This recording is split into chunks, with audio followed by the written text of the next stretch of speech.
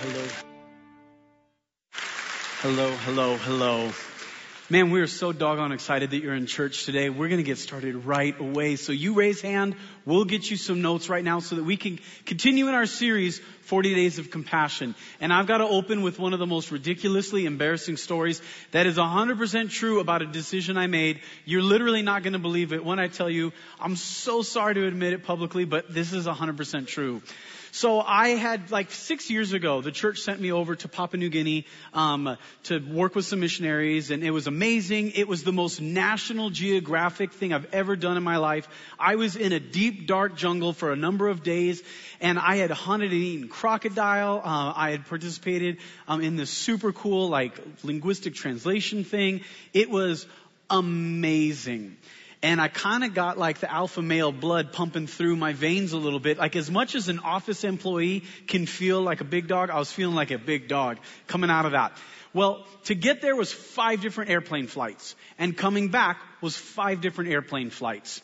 And was finished, at that point, I was finished with 9 of the 10 total flights that I needed to get there and back. And the last leg of my journey, this is going to sound a little bad. I'm sorry about this. It's true. It's going to sound decadent. It's not. Travel to the ends of the earth is very hard still, even with planes. I just need to explain that my last leg was from Fiji to LAX, okay? And I had a 22-hour layover in Fiji. Sorry about that. It was pretty cool.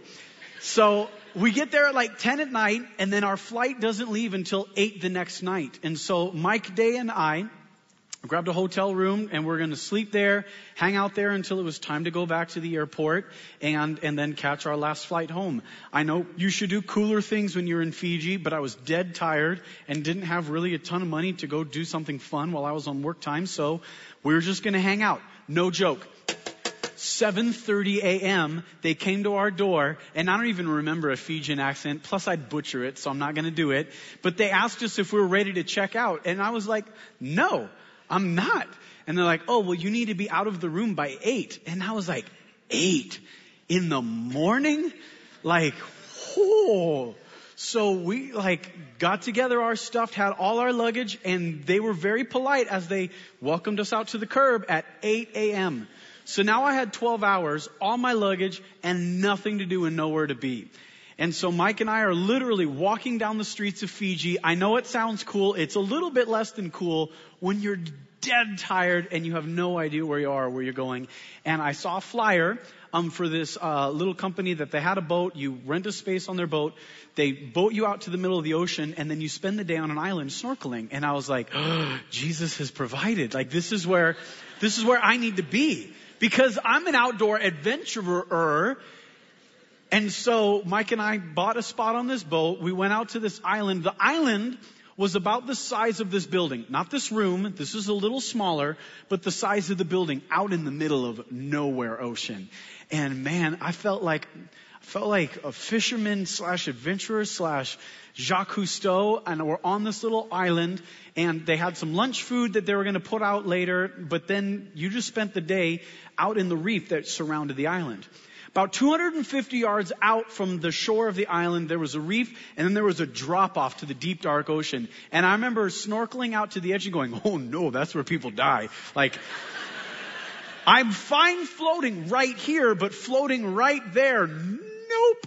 And so with all my bravery, I stayed away from that. And I go in for lunch, and there's this couple from Australia, and they're so pumped. They're amped that they'd seen something really cool. I saw a bunch of little fish, about this big, which was fine, but it wasn't like the crocodile hunting I was accustomed to in life. And they said, not making this up, they said they'd seen a shark out that direction. And I was like, oh shoot, I like to add shark to my list. I haven't seen or caught one of those yet. So, this is embarrassing. I snuck some meat from the lunch, and I thought to myself, I'm going to swim out to where the shark was, drop it down, and swim back so that, when they come to eat the meat, I'm going to watch. So now, I absconded with the meat. It sounds better than stealing if you say abscond. I absconded with the meat, and I'm holding it in my hand, And I'm swimming out to the spot where the shark was, and 150 yards out, the Lord spoke so clearly. And he's like, Tim, you smell like bait. And I was like, oh, I do smell like bait. And so then I got nervous and I dropped the food right then and there. I'm like, phew, that was close. Oh, I still smell like it, I bet you. So then I start rubbing off. I'm like, it's everywhere now. And I turned around and Michael Phelps himself could not have caught me on the swim back to shore. Like hydroplaning. I was skipping across the water. It's like, why in the world did I think that was a good idea? And we're going to have church today and talk about compassion, and we're going to walk back out to the world around us. And at every turn where there's conflict, people are running to the situations nowadays with bait in their hand, trying to suck someone in so that they can hop on them and criticize them. It's like we're trying to make our way through a time of division, conflict, anger, angst, worry, by baiting ourselves into arguments so that we can validate ourselves at every turn. And as believers, I sure hope that we're a generation that God speaks clearly to us and says, what's in your hand right now? What are you running out of church and offering to the world around you? Because you've got options. We can hop onto Facebook today, just going on to check for pictures of puppies and lunches. That's all we're going to do. And all of a sudden we're going to see something. And it's going to pull us in to either conflict or compassion. It just will. And we have grown addicted to the conflict. And we're going to read 4 stories that pull, that woo, that speak to us to choose a different approach in the culture we live in. And so if you don't mind, I'd like you to write down 2 things that are going to govern how we read these 4 stories. The first is this. It is so much easier to be against someone than for them. It just is. And so in my own family, I consider my favorite person in the world. Her name is Wendy. I like her better than all of you. But man, sometimes she thinks things or does things that I wouldn't think or I wouldn't do. And it is so much easier for me to be against those actions or ideas than to find out a way to get on board for them. My kids, guys, I'm not kidding. My kids are amazing. They're crazy, just like yours. They're amazing kids. But they do things at every turn that drive me nuts. Like I can't even hardly understand how they're still functioning as humans with the decisions they're making. And it's easier for me to be against them than for them. And then now we think about the people in our oikos. Your grown sister who repeatedly makes decisions that you just don't understand. Your mom and dad that have kind of drifted in their attachment to you and the rest of the family. Maybe it's a coworker, it's a coach, it's a teacher. I don't know who it is. And it is so much easier to be against them than for them. And they're the people you know. God help the people on your Facebook feed that either want to take a knee or take a stand, because you're coming both barrels blasting. Write this down. It is so much easier to find fault than need. It just is. And so 4 stories Matthew tells us about the person of Jesus. And what he does in situations is just different than the way we handle things. We're going to write down 4 things that lost people are. According to these stories and according to a passage from the book of Revelation, lost people, us even, we can fall into a certain state. And so I want you to write this down and let's start reading scripture. Lost people are dead. They just are. And it's not a statement of superiority. I am not better than anybody who does not have faith in Christ. I have been given something better from God through his Son. So let's read Matthew chapter 9.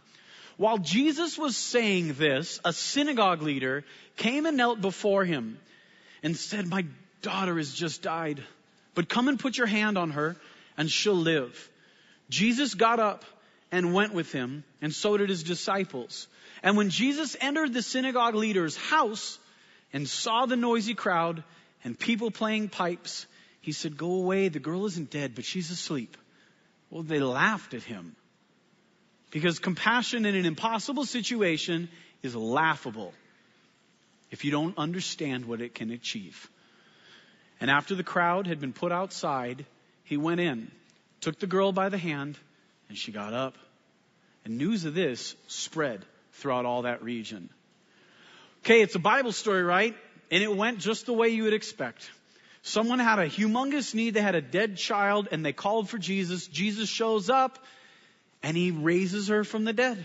And we're so used to that story that this isn't impressive to us. It's like, well, yeah, Tim, okay, like that's a Jesus-y thing. How is this, though, going to impact the world that we live in? How is this pulling us towards compassion? Well, let me explain it through a different lens, okay? So for a long time, when I came to faith as a high school student, I did a lot of weekend mission trips, a lot of service trips. My church helped kids of families who were in prison. My church helped neighborhoods across the border in Mexico, in both Tijuana and Mexicali. And so for the first 2 formative years of my faith, I learned that you serve the less fortunate. Then in college, I was part of a number of different missions efforts that went and served at orphanages or different rescue missions down in Mexico or in downtown San Diego. And I learned that people of faith serve the less fortunate. Then I get to be a youth pastor, and I'm taking our kids, our students, on different trips to serve people that needed to be served, to teach us to be compassionate. Now, I might sneeze and I might click off, just to warn you. Nope, I've fought it off because I'm a strong crocodile hunter. 6 or 7, maybe 7 years ago, I was in San Francisco in the homeless neighborhood up there called the Tenderloin. If you've ever seen The Pursuit of Happiness, where Will Smith is a homeless fellow that works his way out, parts of that were filmed in the neighborhood we lived in. And our kids did different compassion events. We would help a rescue mission pack up food. We prepared a luncheon to invite people to. We would go out into local businesses and try and extend grace and compassion. And by that point, guys, I had been in a lot of places in this world with a lot of extreme poverty.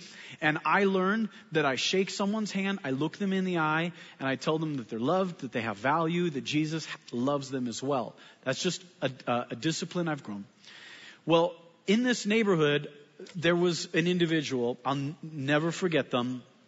They had jeans that were not the right size. They were too small, and they were held on by shoestrings around their waist. Didn't really matter because the individual was never off of his knees. He wore flip-flops and this weird jacket hoodie thing. And every single day I was in San Francisco that year, I saw this individual crawling along the sidewalk. And every time there was a gap in the concrete, he would take a coat hanger that he had unfolded, he would scrape through the gap, and he would lick his fingers and lick the cocaine, off the end of the coat hanger. And I had never seen anything like that. I have been in slums in Brazil. I've been in slums in Africa. I've been in some of the poorest parts of our own country in Mexico. And I couldn't fathom what I was watching. I love people. And the division in our culture just shreds me every day. But I've never seen anything like this. I'm so sorry to say out loud, but they didn't look like a human to me. They looked like something else. And I never invited that person to one of our lunches or to one of our evening programs or anything, because I was so blown away at how far gone they were. Do you understand that this story didn't need to happen this way? Jesus could have said, "I'm so sorry for your loss." And that would have been an all right, okay, upright thing to do. But he walks into the situation and he does something that you and I cannot do. Well, why is it in the scriptures then? Why is it there? Well, is it possible that there are people in your life that you've written off? And that there is not an extension of compassion on your part to them because it's never going to make a difference? Tim, they're too far gone. They hate God so much, or they're so angry, or they're so divisive, or they're so jaded, or they're so whatever. You've got an adjective that you use on why you do not extend compassion to them. Because it's easier to find fault, right? Well, Tim, they've dug their own grave. They've made their own bed. You can use whatever metaphor you want, and it's so easy for us to excuse or to justify or understand. Let's even use a really healthy, safe word. I understand why I don't extend grace or compassion to some people. And there are stories like this in Scripture where Matthew remembers what Jesus was willing to do, and really it's a contrast with our own lives and our own willingness to respond. And so this story kicks off 3 others that we're going to move through quickly, and we're going to try and land somewhere in the middle of this series on compassion, but way more importantly than the middle of this series, in the middle of this generation and how the world around us is acting. They need this today. So I want you to write this down. Lost people are drained of hope. Man, how in the world do you describe this story? I mean, it's church and it's mixed company and well, I don't want to be uncomfortable. Let's read this. Matthew chapter 9, verse 20 through 22. Just then, a woman who had been subject to bleeding for 12 years. Okay, it's straightforward, but guys, let's all get ourselves on the same page of what's happening. What was happening in this woman's life had made her unclean, according to Levitical code. There was no OBGYN that could help her. No one had any idea why her bleeding hadn't stopped for 12 years. And I'm willing to guess that after 12 years, a lot of people had given up on her. And because she was unclean, she was isolated from all sorts of situations and all sorts of people. And at this point, she's a lost cause. She just is. I don't know another way to describe her situation other than, gosh, I'm so sorry. I don't know what to do. 12 years came up behind him and touched the edge of his cloak. She said to herself, if I only touch his cloak, I'll be healed. And so Jesus turned around and saw her. Take heart, daughter. He said, your faith has healed you. And at the moment was healed at that moment. Now, we have the benefit of 4 Gospels, and so there's extra light on certain stories. This story is fascinating because Jesus gets called by the synagogue leader to go to the house to visit the dead girl. And the way Matthew chooses to tell the story is Jesus is on his way. So it's like he's walking, I don't know, let's all go to Victoria Gardens, okay? We're down to Victoria Gardens. We're up by the movie theater and someone says, hey, Jesus, down by the front parking lot in Macy's, my kid just got hit by a car. Can you come? And he's like, yeah. So he starts to move through the mall, except it's a big deal in this town that Jesus is even there. And so people are watching and they're creeping on him, okay? They're Facebook stalking him. They're walking with him as he moves. And so if Justin Timberlake were signing autographs down at the mall of the new Trolls movie DVD, a Blu-ray, digital copy, whatever, it'd be hard to sign the digital copy, wouldn't it? Okay. As he's moving through the mall, people would be filming the whole way, right? And snapping that and Instagram storying, they'd be doing that. They're walking with Jesus and he's being bumped. The way the Bible tells the story is that Jesus calls people's attention after she touched his cloak. And he said, whoa, whoa, whoa, whoa, whoa. Someone just touched me. And the disciples are like, everybody just touched you. What are you talking about? And he's like, no, it was different. There was faith in it. There was humility in this. It was different than looky-loos. And he stops and he calls everyone's attention to her. And I'm telling you right now, her stomach shrunk up so small because she'd been criticized so regularly, so distant from so many people, and she tried to be so low-key in how she expressed her need. And now Jesus calls attention to her. And so rather than allowing the disciples to respond, he calls their attention to her, and then he steps in and assigns some value to her. Now, if the disciples had been able to speak, I'll tell you what they would have said. Woman, why in the world are you touching the rabbi? Why are you touching the teacher, our leader? He is so clean before God, and you're not. So you've got to stay away. But he steps in and he says, your faith has healed you. He affirms her. He assigns honor to her. It's like he's clarifying the situation because he knows that they would have found fault with her. And he says, no, hold on. This is an expression of humility and faith that was now met by the compassion of God. So I need you to see the transaction that actually happened. Because the way you guys see the world is always so critical and so divisive, so self-protective that you don't understand what actually happened here. And we're going to get towards that in a minute as we read from Revelation chapter 3, that it is just easier for us to find fault than to see a need. It just is. I could tell you all the reasons why it's screwed up out there. Well, Tim, what are we going to do about it? I don't know. I don't know what we're going to do about it. And so this woman that had been drained of hope that something in her life could ever be different was now met with hope through an act of compassion. But Matthew keeps going on. Here's the fun thing about Matthew chapter 9. You know when your kids get home from camp and they're like Christian kids strung out, like they've been living on red vines and Pepsi for 5 days. They are deeply dehydrated. They haven't slept since you dropped them off. They're covered in a patina of dirt and sweat. And they get in your car and they're wiped. And you're like, man, I don't know that the church did a good job keeping you alive. And you get home and you expect them to just pass, but they can't stop talking.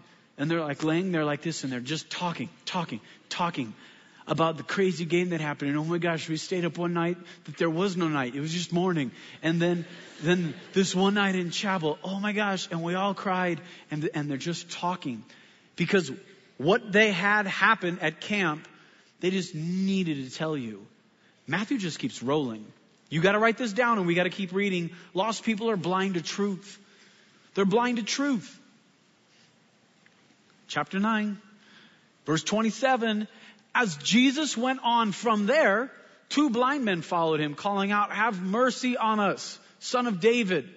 And when he had gone indoors, the blind men came to him, and he asked them, "Do you believe that I'm able to do this?" He stops and focuses on their faith. "Yes, Lord," they replied. Then he touched their eyes and said, "According to your faith, let it be done to you." And their sight was restored. And Jesus warned them sternly, "See that no one knows about this." And they're like, "What? Man, Jesus, when I'm able to play catch this afternoon, they're going to figure it out. Like, when I start stopping at stop signs, they're going to figure it out. Like, what do you mean?" And so they went out and spread the news about him all over that region. Do you see? Gosh, there are so many Bible things happening right now. So first of all, Matthew is in a succession of similar stories where Jesus is meeting needs that are impossible to meet. And so absolutely it is about the elevation of the person, the work of Jesus. But he's also explaining that Jesus is absolutely interested on an individual basis with people who are like gone. Like they're gone too far. I mean, you just can't help a blind person. Like what can I do? I don't know. There's nothing, I can't fix that. What do you do with the woman who is bleeding? I don't know. I can't fix that. What do you do with someone who's lost a loved one? I don't know. I can't fix that. And Matthew is also honoring faith, isn't he? Have you noticed that in these 3 stories? How he's honoring the faith and the humility of individuals as they express a need. And then did you also notice that at every turn, something really neat happens for the reputation of Jesus? And this is a big deal. Good. Because as I interact with needs around me, I feel paralyzed a lot of the time. I do. Not theoretical, like Tim is using a teaching metaphor. No, I do. So a few weeks ago, Hurricane Harvey hit and we banded up, and I'm our missions pastor, so I'm trying to figure out what can we do to help that. So we took an offering and I'm researching organizations that we can partner with and take the $10,000 to $15,000 that we gave to go help. And while I'm reading about that, making phone calls, making emails, Irma hits Florida. And I'm like, oh man, I don't know that we're going to be able to do Texas and Florida. And on the heels of that, now Puerto Rico. And it's like, gosh, God, I don't even know, and it wants to pull me into like, never mind, I can't help. And here's the cool thing about these stories. They're about the glory of Jesus. And so as we, as Christians, wrestle through, then where do I extend compassion? Because I have limits. Where do I extend it? This is going to weigh on your walk with God. It just will. Because there are going to be situations that God is going to call you to that he will not call the entire church to. So if you want to make an impact on Florida, go do it. If you have a connection to Puerto Rico, go do it. But at some point, it's about God's leading your life. And here's the cool thing about that. As God leads your life, he's going to call you to do something that's going to honor him. Because it's going to be beyond what you can pull off. It just will. Your compassion is the example, it's the extension, it's the illustration of Christ to the world around you. And so, I mean, if I could be so frank, I'm never going to solve a thing in this world. I can help. But man, if I can demonstrate through obedient faith, if I can demonstrate Christ in a situation, then all of a sudden the situation can be different. Revelation chapter 3, verse 17, Jesus is speaking to Christians. And he says, you say I'm rich and I've acquired wealth and I don't need a thing. God, I've got this. Why don't you stay away and I'm going to live my life. But you don't realize that you're wretched, you're pitiful, you're poor, you're blind, you're naked. I counsel you to buy from me gold refined in the fire so you can be rich. I counsel you to buy from me clothes to wear so you can cover your shame. I counsel you to get salve from me to put on your eyes so you can see. Revelation chapter 3 speaks back into needs, nakedness, blindness, poverty, and it says those are opportunities for me to be at work in you. And so those opportunities of weakness or of need are opportunities for me to be at work in you so that you can believe these big things about who I am. The fact that I actually do animate your heart and your mind, that I make you come alive in a spiritual sense. And so as we have need and we go to Him, and as we see need, now all of a sudden that's working. And it's not just philanthropy, it's spirituality. It is Christ honoring. And that is how in this generation we can tell God, put it on us. Faith will not die with our generation as the world consumes itself. But Jesus, you will extend your reputation, your fame, your work through our obedient compassion. And that is the really great news. And so in this story, the blind men, they can't see. They've got one thing, they've got Jesus. And can I just suggest this? That in 2 weeks, we're going to have a baptism class. And it's the most churchy thing. I mean, we always have slides and we always do baptism, and you haven't been baptized yet. And you've got your reasons why. And you're like, man, I don't know. I get so nervous. I don't like the singing and the lights and I like it so much, but there's no way I'm going to get up there. And you are robbing your world of the act of faith that they need to see. Because through your baptism, you are explaining the work of Jesus. You're honoring the person of Jesus, and they trust you more than they trust me. They don't know me at all, and I haven't earned a thing with them, but you have. And so when you attend our baptism class in 2 weeks, and then you get baptized the week before Christmas, your world is here, and all they see is Jesus honored. And He is able to meet needs that you can't. And you're like, I cannot do it. I'm so nervous.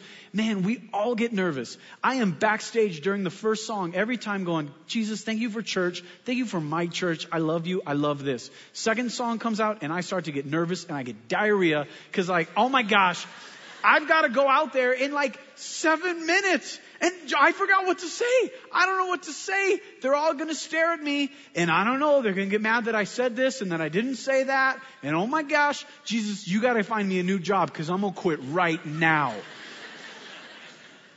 Every single time. And so I know maybe you're more nervous than me. Could be true. But your act of obedience honors Jesus. And it demonstrates what people need to see. Oh, our lives can make an impact when they're lived for the glory of Him. But one more story, write this down. Lost people are bound by sin. Lost people are dead, they're drained, they're blind, they're bound. Chapter 9, he's still sitting on the couch talking about camp. While they were going out, a man who was demon possessed, could not talk, was brought to Jesus. And when the demon was driven out, the man who had been mute spoke, and the crowd was amazed and said, nothing like this has ever been seen in Israel. But the Pharisees said, it's by the prince of demon that he drives out demons. Do you see how our series of stories ends? The same way we're going to walk out today. We're extending compassion. We're trying to be obedient. God, I'm trying to see you more than the need because I can't meet the need. And so when I can't meet the need, I'm going to criticize. I'm going to find fault. I'm going to distance myself.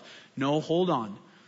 This is about you. And if I can see you through these situations, then maybe it'll elevate my heart and my response Maybe it will grow my faith in who you are and what you've made me to be.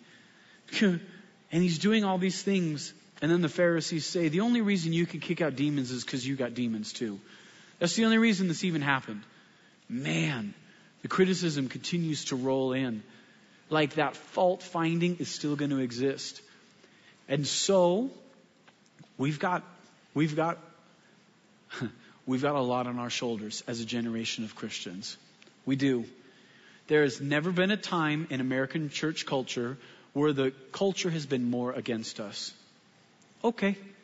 We're going to be criticized. Oh, just like Jesus was? Okay. We're going to be begged to find fault with people. Okay. Are we going to respond well?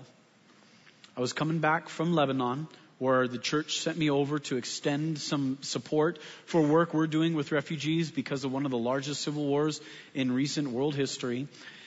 And I'm on a layover again, like 4 hours in downtown London, with a buddy here from church. And we had just come from an art auction house. And my brother-in-law is an art professor. And I'm like, oh man, you're going to be so proud of me. I'm grabbing flyers for Monet and Degas and other art people. And I was like going to show my brother-in-law, like, dude, I went and I saw art. I didn't get any of it, but I saw it. I was there. And so I've got my flyers, and we walk outside, and it's evening, and it's raining because London, and the corner was gorgeous. These buildings, the lights, like the London taxis, it was just so cool. And Eric said, hey, Tim, take my picture. And I'm like, okay, hold on. And I took all my flyers that I wanted from my brother-in-law. I went over to this flower stand. It was this cart with a little roof and then some flowers in there. And I set it down right by the leg of the stand so it was under the covering. And I go out to take Eric's picture, and as soon as I take his picture, the florist had come around, had picked up my flowers, and had thrown them out in the street into the rain. And I'm pretty sure he cursed at me using fancy British cuss words. Not entirely sure. And I was like, man, I don't, what?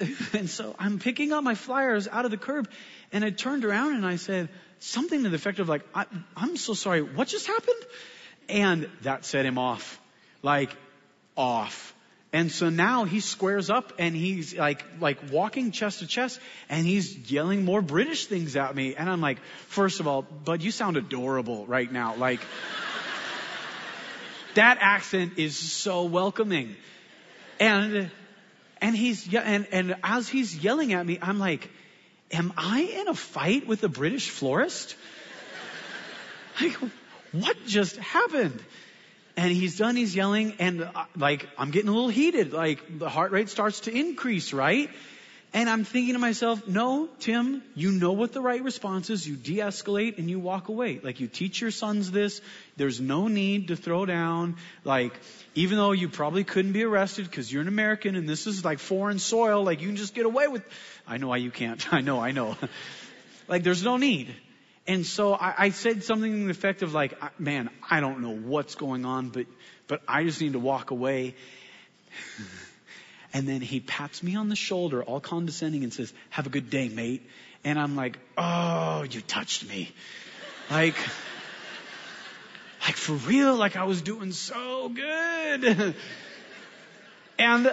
And I wanted to, first of all, you gotta understand, he's like 5'2", and I weigh half a stone more than him, okay? So I'm looking at him, and I'm so sorry, gentlemen, you know, I sized him up a long time ago. That had already happened, okay? Which probably helped me, like, de-escalate already. Like, this isn't even fair. Like, I would destroy you. I'm a crocodile hunter. That's what...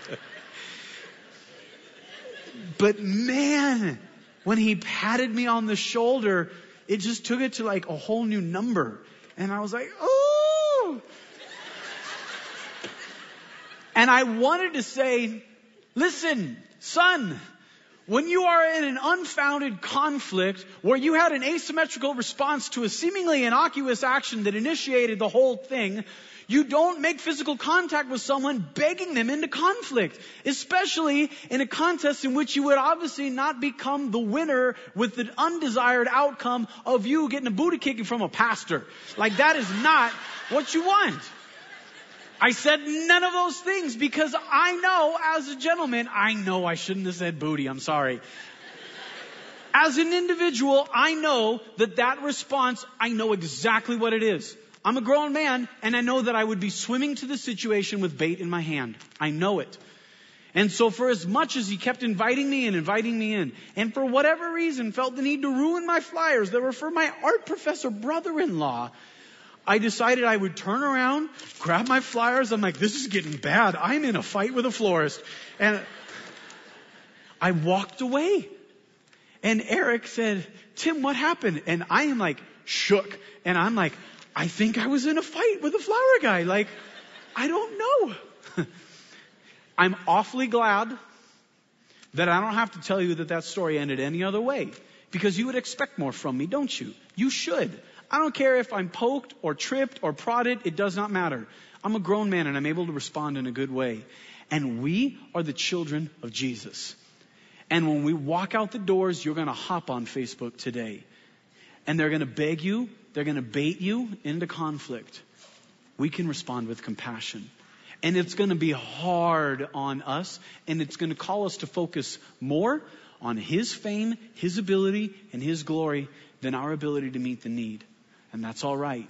Because we're going to be spiritual people. And we're going to honor Jesus this entire generation. Amen? Yes. Amen. Father, we pray that you would fit us for a spiritual life. God, I would always love to demonstrate in situations of conflict that I'm stronger and that I'm right. But Jesus, I pray that I'd honor you, that I'd be humble and I'd be faithful, and it would result in our town. Nothing like this has ever been heard of in Victorville. That in a season of division and conflict, that we make peace, that we extend grace, and that we're a people of compassion. Jesus, raise us up to be and to do just that. We love you a ton. And so we pray that you'd fit us to make you famous. In Jesus' name we pray, and everyone said,